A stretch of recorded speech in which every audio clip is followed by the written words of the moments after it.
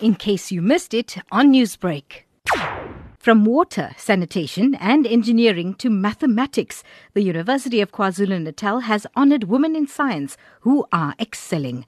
Dr. Konstantin Velkushnova, a senior research associate at the UKZN, is based in the Pollution Research Group at the School of Engineering. Velkushnova overcame several difficulties in her journey to becoming a doctor, including 2 devastating car accidents. She says it's important to recognise women in the field of science. When you work so hard, when you pass through different hurdles, there is nothing more precious just to be honored and awarded for your hard work.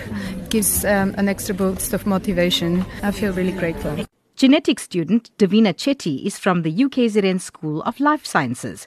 She graduated summa cum laude, achieving the highest results with majors in genetics and cell biology. Chetty is now pursuing an honours degree.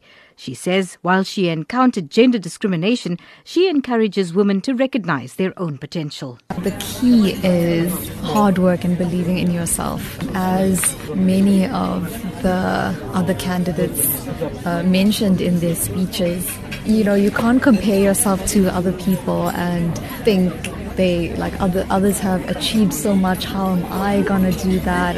Overwhelm yourself like that. You've just got to take it step by step towards your goals and work hard and believe in yourself. Biostatistician and PhD candidate Nobuhle Mqunu says she ended up as a maths fundi even though she did not excel in the subject at school. She is now well on her way to becoming the second black woman to graduate with a PhD in statistics at the institution.